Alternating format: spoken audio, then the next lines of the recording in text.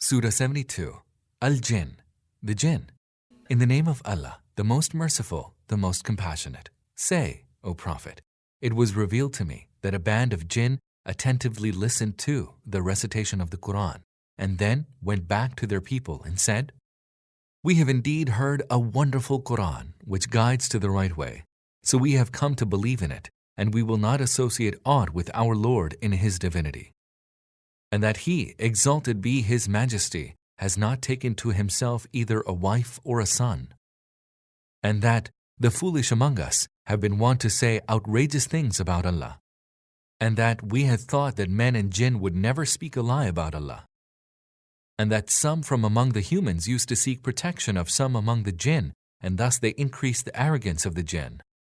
And that they thought, even as you thought, that Allah would never raise anyone as a messenger. And that we tried to pry the secrets of the heaven, but we found it full of terrible guards and shooting meteors.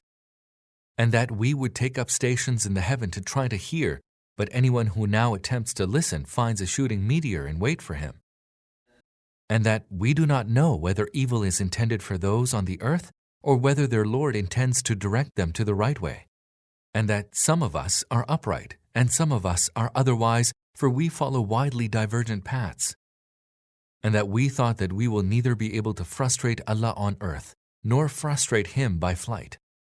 And that when we heard the teaching of the right way, we came to believe in it. He who believes in his Lord shall have no fear of suffering loss or being subjected to any injustice. And that among us some are Muslims, those who have submitted to Allah, and some of us are deviant. So those who became Muslims found the right course. But those who deviated from the truth will be the fuel for hell. If people were to keep firmly to the right way, we would have vouchsafed them abundant rain, so that we might try them through this bounty. Whoso turns away from the remembrance of his Lord, He will cause him to suffer a grievous chastisement. And that mosques belong to Allah, so do not invoke anyone with Him. And when Allah's servants stood up to call on Him, they well-nigh swarmed Him. Say, O Prophet, I call on my Lord alone, and I do not associate aught with Him in His Divinity. Say, surely neither it is in my power to hurt you, nor to bring you to the right way.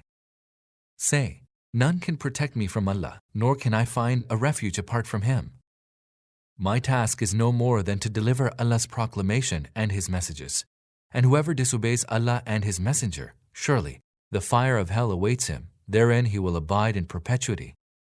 They shall not change their ways until they see that against which they had been warned, and then they will know whose helpers are weaker and whose supporters are fewer in number.